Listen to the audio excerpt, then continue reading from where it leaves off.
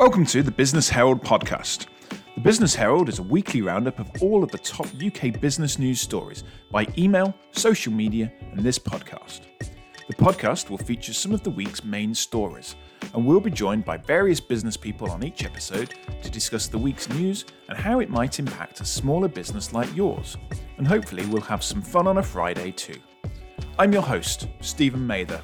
I'm a lawyer for SMEs, and I help business owners sleep better at night by sorting their legal problems out. Thanks for listening, and stay tuned for the next episode of The Business Herald.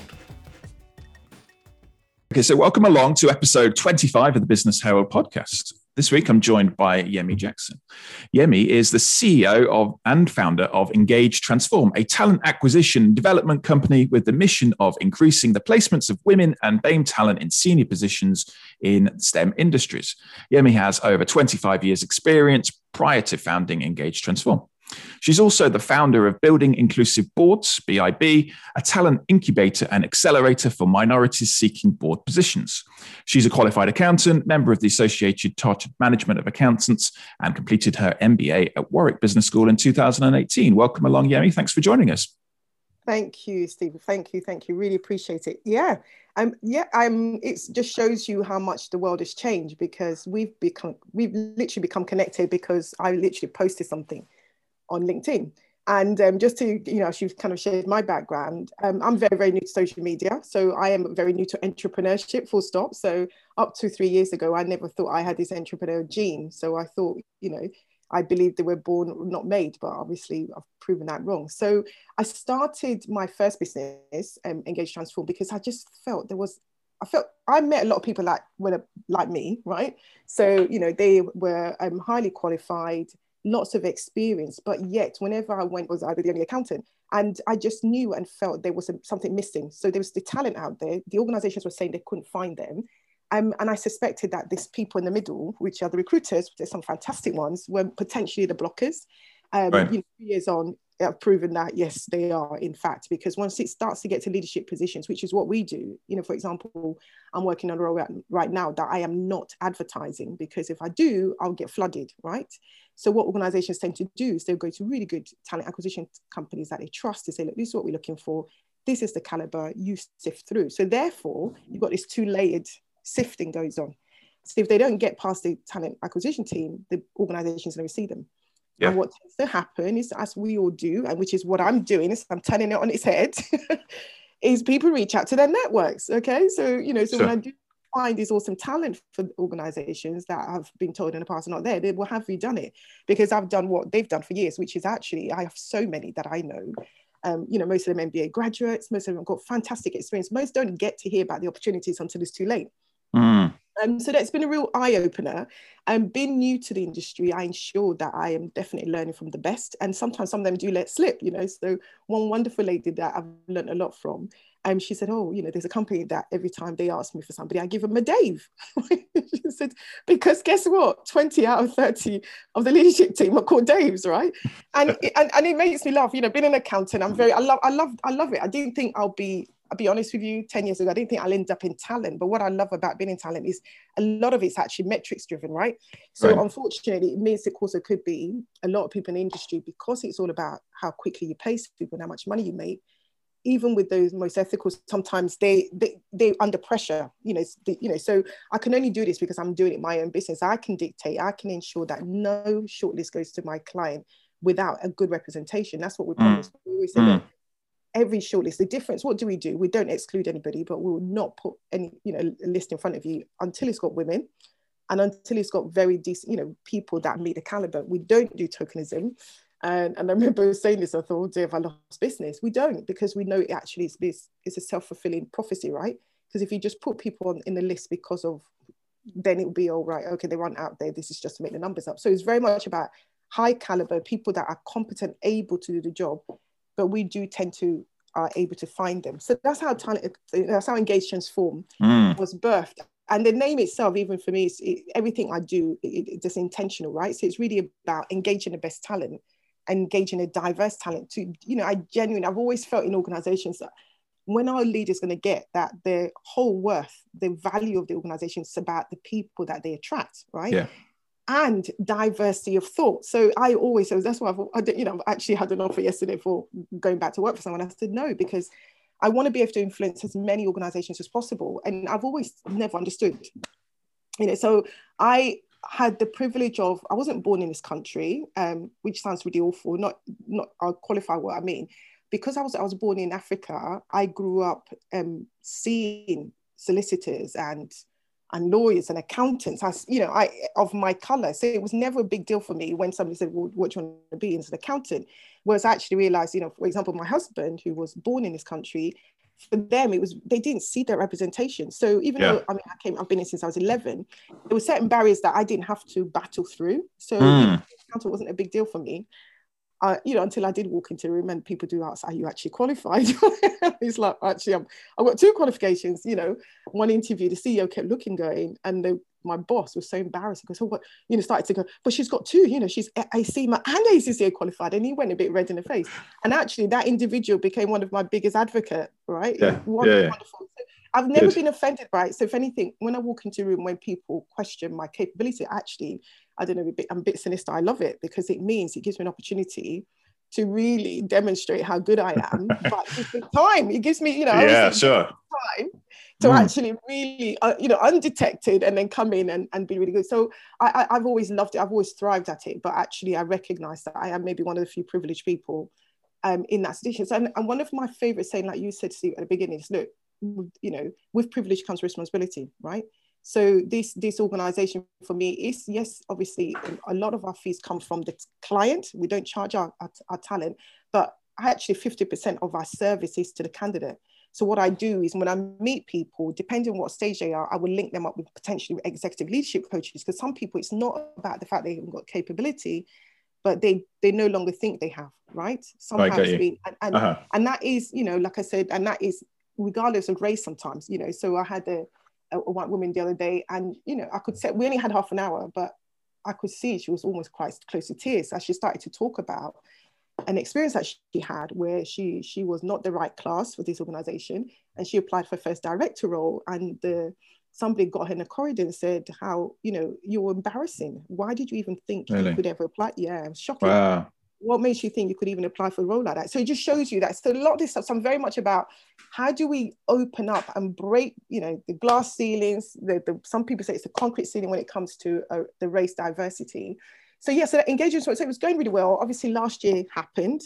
And I think up to then I was treading water a bit, right? So I would always go to my client, we're all about diversity, but maybe I muffled it a little bit, right? And then last year it was just like, now shouting it from the rooftop, this is what we do. Right. And got bold enough to say, actually, don't come to us if you're about tokenism. And then actually people start to say, look, can you actually help us with non-executive directors? So we started off really more on that senior level position, but we never really thought about the boardroom. I don't know, even in my head, I never thought we'd get that far. So, and then someone said, well, could you help us find some NEDs? And I thought, oh, I like this. It's not as much, don't make much for it, because it's, tends to be quite small fees on that one, but it was a great opportunity. And because of Engage Transform, I come across all this awesome talent, right? And I thought, I'll speak to a few of them. And I always say, look, we are the home of the first, because it's a bit dull if all we ever do is put people in front of you that's done exactly the same job before. I'm a bit cheeky with my clients, but like, right. So you want somebody who's done exactly the same job and exactly the same. which is one of the fundamental problems with the people that are recruiting, because they're asked to draw up a job person specification, and they basically write them but 10 years ago. Yeah. And that makes it more difficult for them to actually entertain in their mind that might be done by a black person or a female person. Yeah. And you come across it so often. Sometimes I win, sometimes I have lost out because I'm trying to get them, and sometimes they're not ready. So I'm learning to read, and sometimes it's even diversity of thought. So anyway, this NED role, they came for one person, and they wanted somebody with digital transformation background, but somebody diverse, women, BAME. And they ended up taking 2. They were just like, when we've been out in the past, the caliber that comes back is just not good enough. So we don't appoint, but you brought such high caliber that we can't, it's 2 of them, and we are not going to choose a 22. We actually, we started from about 10. And they offered a BAME talent, a gentleman, and a white woman. It was wonderful.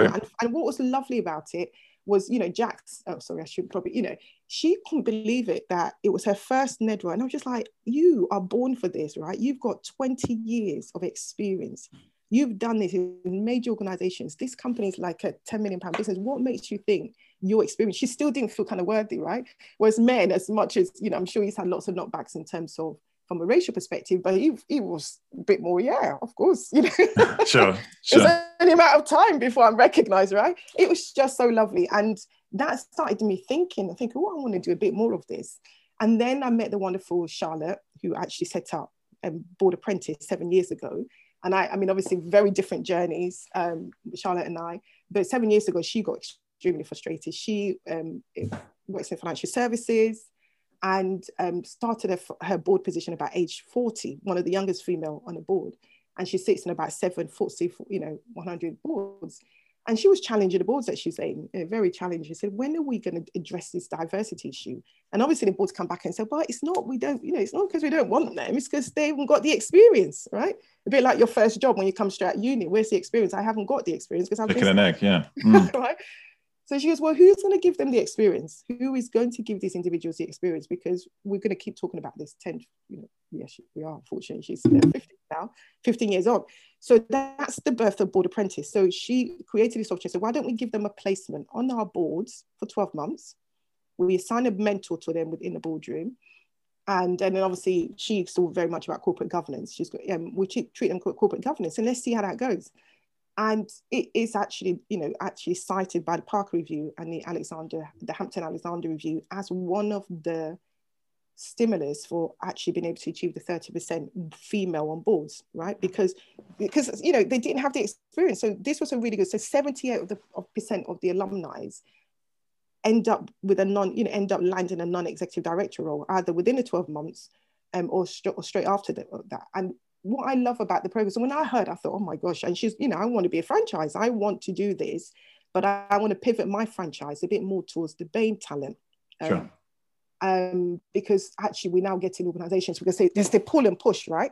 So we can train guys, but if there's no push from the institute investors on a lot of the boards to say, look, we want you to have more diversity. Yeah. So that's now starting to come. So the really smart organizations, those that are forward thinking, are thinking, okay, let's start to address this. So they were coming to Charlotte and saying, we want, but she didn't have enough in the pool, because not that she excluded them, but it's just, again, everybody reaches out to their pool. So a lot of her guys most of them were financial, from the sort of financial sector and things. Whereas I deliberately am industry agnostic, because that's how I find these awesome people. Because I say to people, look, we're not just about diversity in terms of visible ones. We are also about diversity of thought. So I always talk about my Russian CFO guy, this wonderful guy who I landed his first CFO role, straight out of an MBA. Because he just had the mindset to do it. And he beat people that had much more years of experience on paper, but he had the right mindset that the CEO wanted. CEO wanted somebody that was not just a regular CFO, that just wanted to sit and do the numbers. He wanted somebody that would come and challenge and work with him. And he was just perfect for the role, right? So really big on diversity of thought. So that's how birth of Build an Inclusive Board. So I was talking to Charlotte for a little while, and she's very bold, and she just said, almost like, when are you going to do it then? I thought, okay.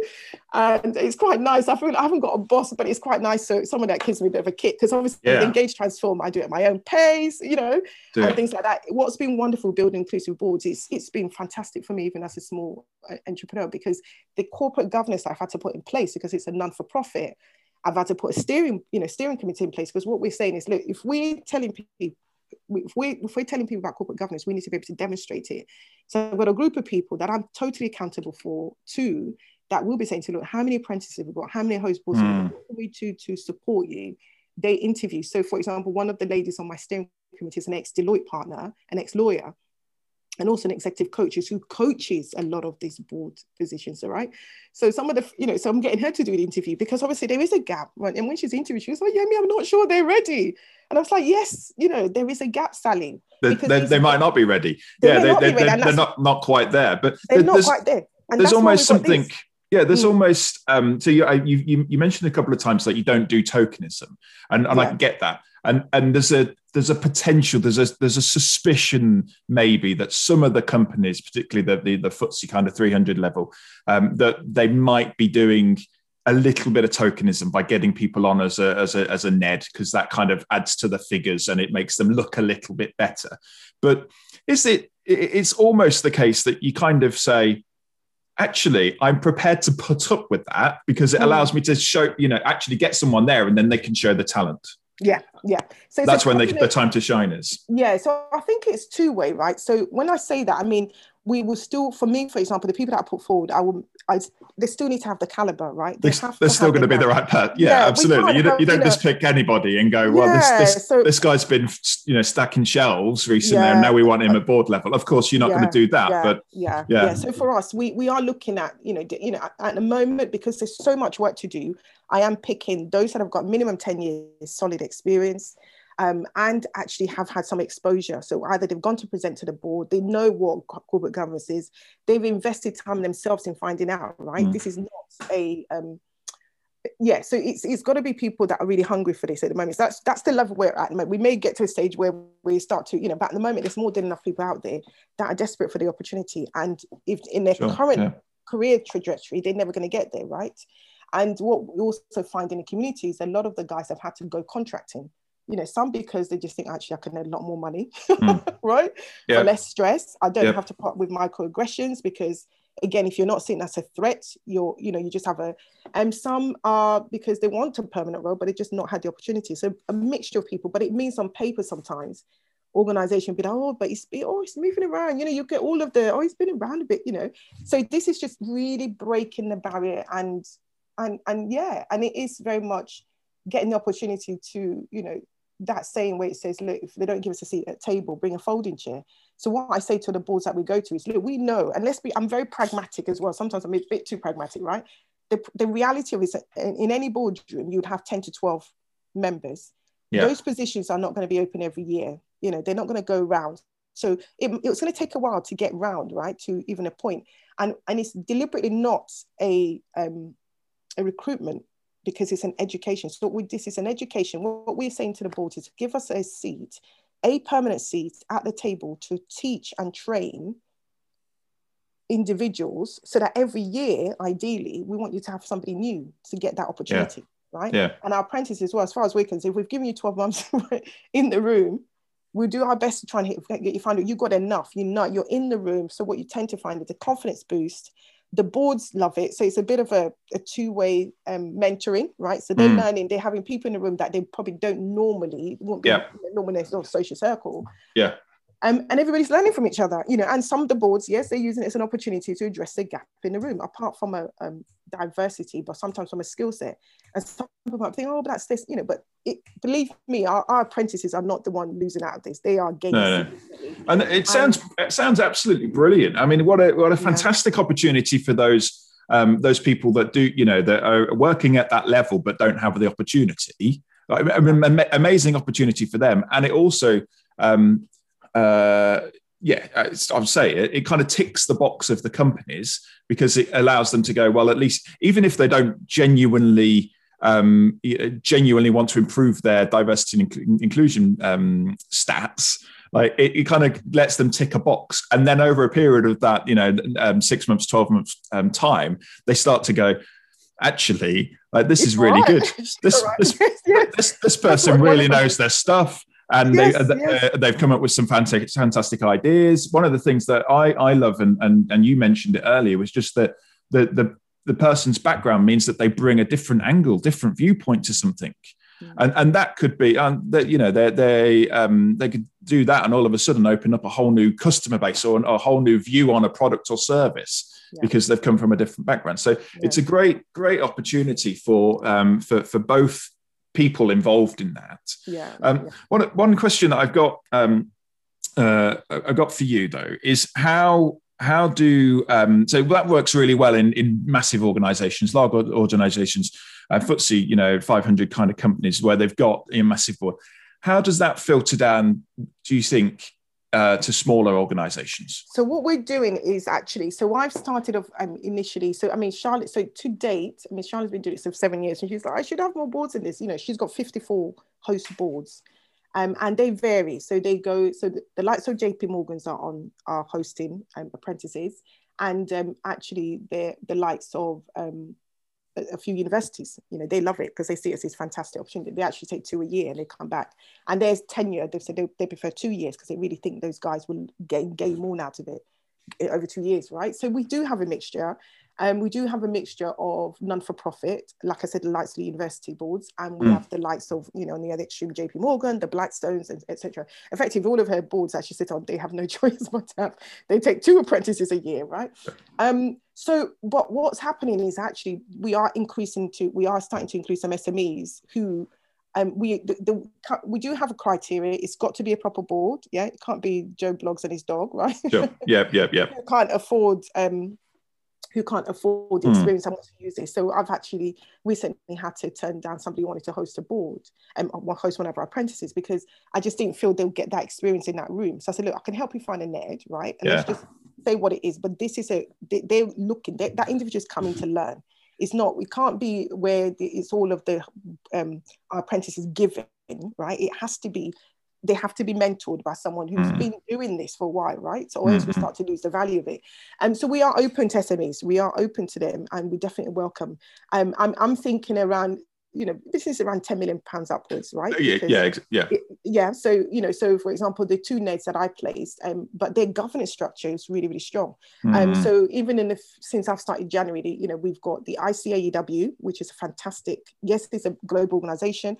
But what's lovely about them is they have several boards. So they said, you know, cheeky me, it was like, can we have an apprentice on each of your boards? And I'm like, no, steady. Yeah, me, let's just try one first, which is going to be fantastic because these guys they are all about corporate governance, but they know they haven't got the diversity that's required. Because historically, to be on their board, you have to be ACA qualified. But the gap is potentially technology. So they're going to test this out and see how it works. I've got another quite big housing association who again have lots of committees. But I said, let's try it on our main board first.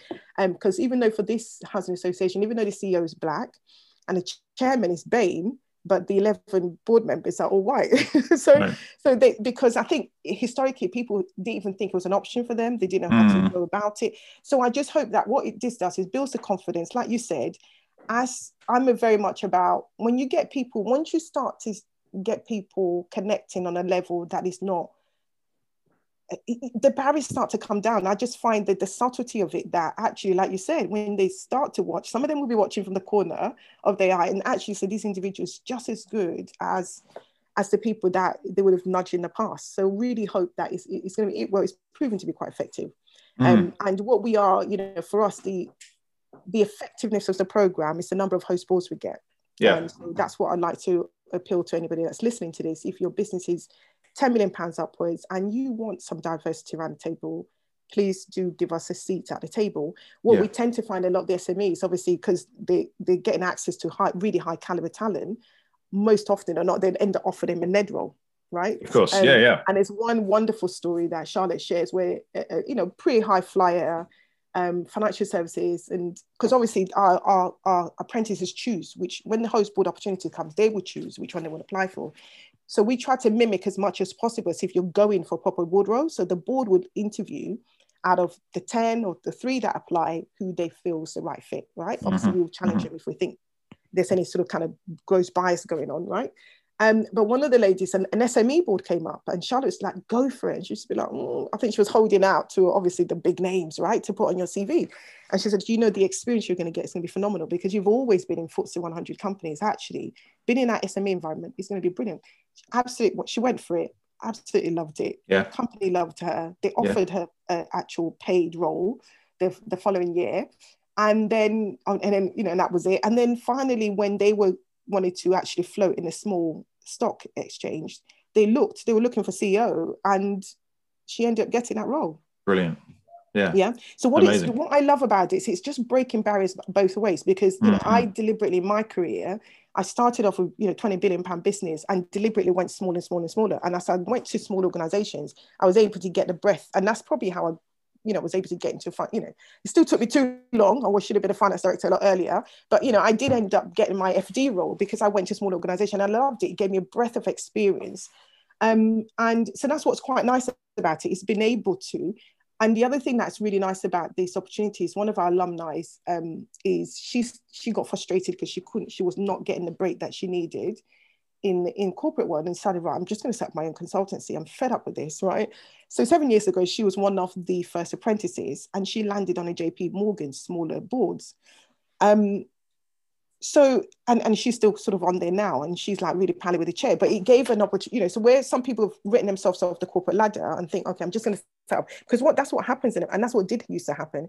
You find very exceptional women and being talent, when they just got tired of trying to kick against the whatever, the grain. Most of them left the corporate world and set up on their own. Sure. Yeah. Myself, I thought, oh boy, that was it really. I'm not going to get the opportunity, you know, even with all those years of experience that I could add to most boards. Well, that's that door shut, you know. So this is quite a refreshing opportunity as well for entrepreneurs both ways, right? And that's something that that will change over the time, and it's already taken too long, and I see that, but it will change as like what you said. So when you were growing up, it was completely normal to see doctors, lawyers, accountants being the same colour as you, because that was just where you're at.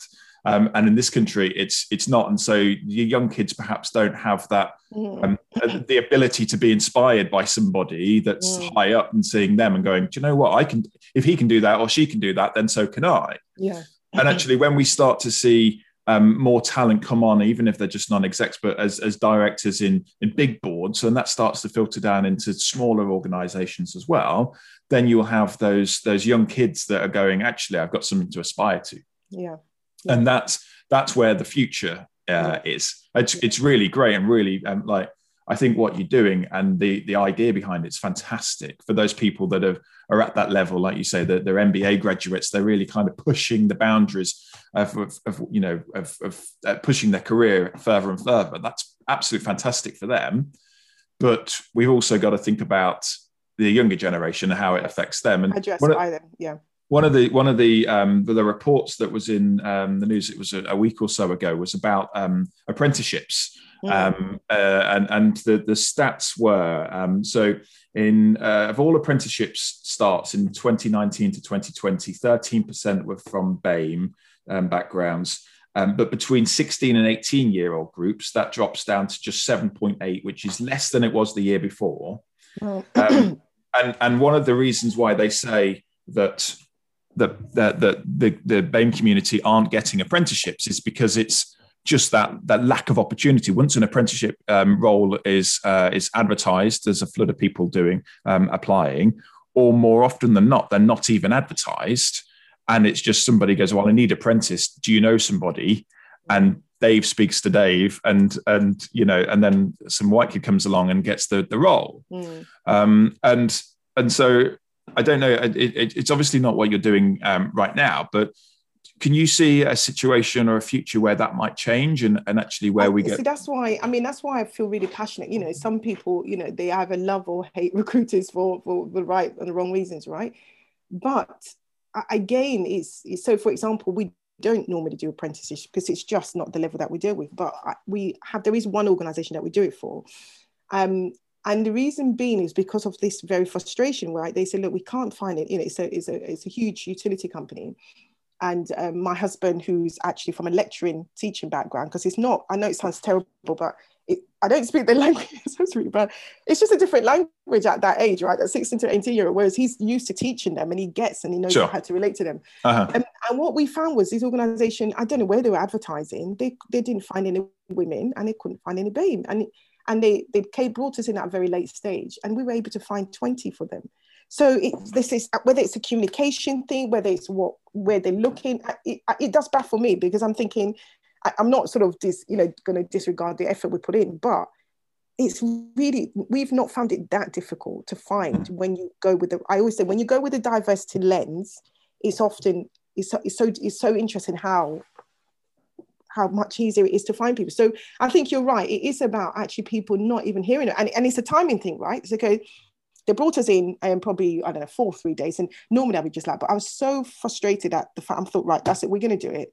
So I said, right, you take this one because you can relate to that group, and, and we found people.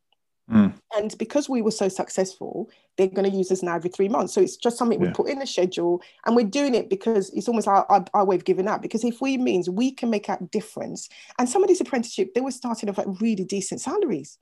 they weren't, they were, and some of the guys were like, oh my God, the only ones we've been offered are £10,000. These were starting off at £16,000. Right. Yeah. Yeah. And so I think it's again about organizations knowing that whatever it is they're doing, and maybe it's a timing thing as well. So that's the other thing. I think it's like a timing thing. And if you don't get to know about it on time, that opportunity goes. And it goes with the very extreme one as well. So if they're looking for CEO, CFO, CTO, they don't leave it open forever. No. And I do think in that there is a lot to do, the talent acquisition world, to affect change. I really do think. And we can say, we're not a massive company, but we're making a huge difference already, because we are looking at doing it from a positive action. Yeah. So we will look and go, right, our list is not complete. And because yes, if we regard, if we don't take diversity we'll go for the first people that apply, and then that will fill this post. But for us, we would never put a list in front of our customer until we've got diverse lists. So it means we will go seeking for that diversity, and that's the difference, right? Yeah. So I always say to people, look, everybody's got to know what their calling is. For me, very few people are doing it at the level that I'm doing it. And I'm quite conscious that if we can affect it at the very top, it will accelerate change at the bottom. Because what I say to organizations, if you only focus at the entry level as well, I know what I was like. If every time I looked up and I didn't see anybody that looked at me, I moved, right? Mm-hmm. I moved. And then, even becoming a finance director, I actually, you don't think about how subconsciously impacts you, but I worked for a black finance director. He was black, but in every way he wasn't really, because he was an Oxford graduate, PwC trained, but awesome guy who took me on as a head of finance. And one of the reasons that probably influenced me to become an FD later on as well. So I just think that there is a lot of work to do, and and there's various groups that and we have this same conversation. Where do we start? Because it feels, where do we focus? We focus at the top. Do we focus? And I think what we need to do is don't spread yourself too thinly. Even though I've said, look, we do have, probably that's the only organization we will do it for, and we do it every 3 months, and I've got somebody just assigned to that, because we just felt we need to make this change. And also they're based in the North. If they're based in London, there's lots of people I can refer them to. Uh-huh. And we've been able to find people for them, because I'll be honest, when we first took it, I thought, where am I going to find black people in Leeds and Bradford, right? And they're there. The North isn't just all white, Yeah, absolutely. Yeah. And they're there, and they are, and they're astounded at somebody seeking out them for these opportunities. It actually, kind of joking aside, it perhaps is an even bigger issue in that, like you say, if you go to London, the pool of talent there is going to be easier for you to find black people to be able to apply. But as you move up the country, it no doubt gets harder, and perhaps not harder because they're not there, but harder because they don't have the people around them to give them that inspiration. Because somebody that has grown up in Leeds, probably don't have the number of inspirational figures in their life that somebody might do, having worked and seen down in London, like you're working for that FD that you work for. At least you worked for somebody at a black FD, and that kind of gave you something. Yeah. Yeah. But somebody up north might not quite have that opportunity, I guess. Yeah. Absolutely fascinating. Absolutely. So for me, I call it my bib is my evening job, right? It's my night job, engage transfer with my day job. But I absolutely love it, and I have to get the balance, because I'm very passionate about it, and it's just wonderful to be able to knock on those big doors and say, right, guys, you've got a problem, here's a solution, right? Obviously, some of them are nervous about the sort of confidentiality, but this is just something, and I'm working with Charlotte because there's no point reinventing the wheel. It's a fantastic program. All of these sort of NDAs, everything's written, all the contracts. So when we start to show them this, that look, JP Morgan's doing this, if they're doing it, this. So people worried about confidential, all of that is no different to appointing a NED. The only difference is that these guys are using it, you're giving somebody an opportunity to train and increase their future opportunities, really. And we've got so many case studies there. of how effective it's been. So very exciting. And that is the key for it to be successful, like nationwide, is the case studies to show there's a success behind it. At the moment, you have, the larger organizations, quite rightly too, but those ones that have institutional investors turning around and saying, if you don't do this, then we're going to change and we're going to remove our funding or whatever. That gives them the kick up the backside that they need to start it. They then realize that actually these people have got a huge amount of talent and can add a significant amount of value to us and our business and our customers and our offering. And then as more people see that flowing down from the big organizations, the medium organizations will go, maybe we should look at that as well then. Mm-hmm. And then that will also then flow down into the smaller operators, sort of, the sub sort of maybe 10, 15 mil categories, where then they do still have a board function, but they're going, well, actually, maybe we need to look at that as well. And not just because they want to tick a box and be tokenism, but actually because there's some real value to add there. I mean, I think what you're doing is a great idea. I love it. I think, I think for those organizations that realize that they need to make changes, what a great way of doing it and introducing them to that pool of talent. I wish you all the best with it. Thank you. And to those of you listening at home, thank you very much. Thanks for joining us. If you've not already subscribed to the podcast, please do so and go onto our website at www.businessherald.co.uk and subscribe to your free weekly email newsletter, which has all of the week's UK business news stories for you to digest on a Friday afternoon. Thanks again for listening. Next week, we have Paul Scully MP, the MP responsible for small businesses on. I'm looking forward to that. See you soon. Bye-bye.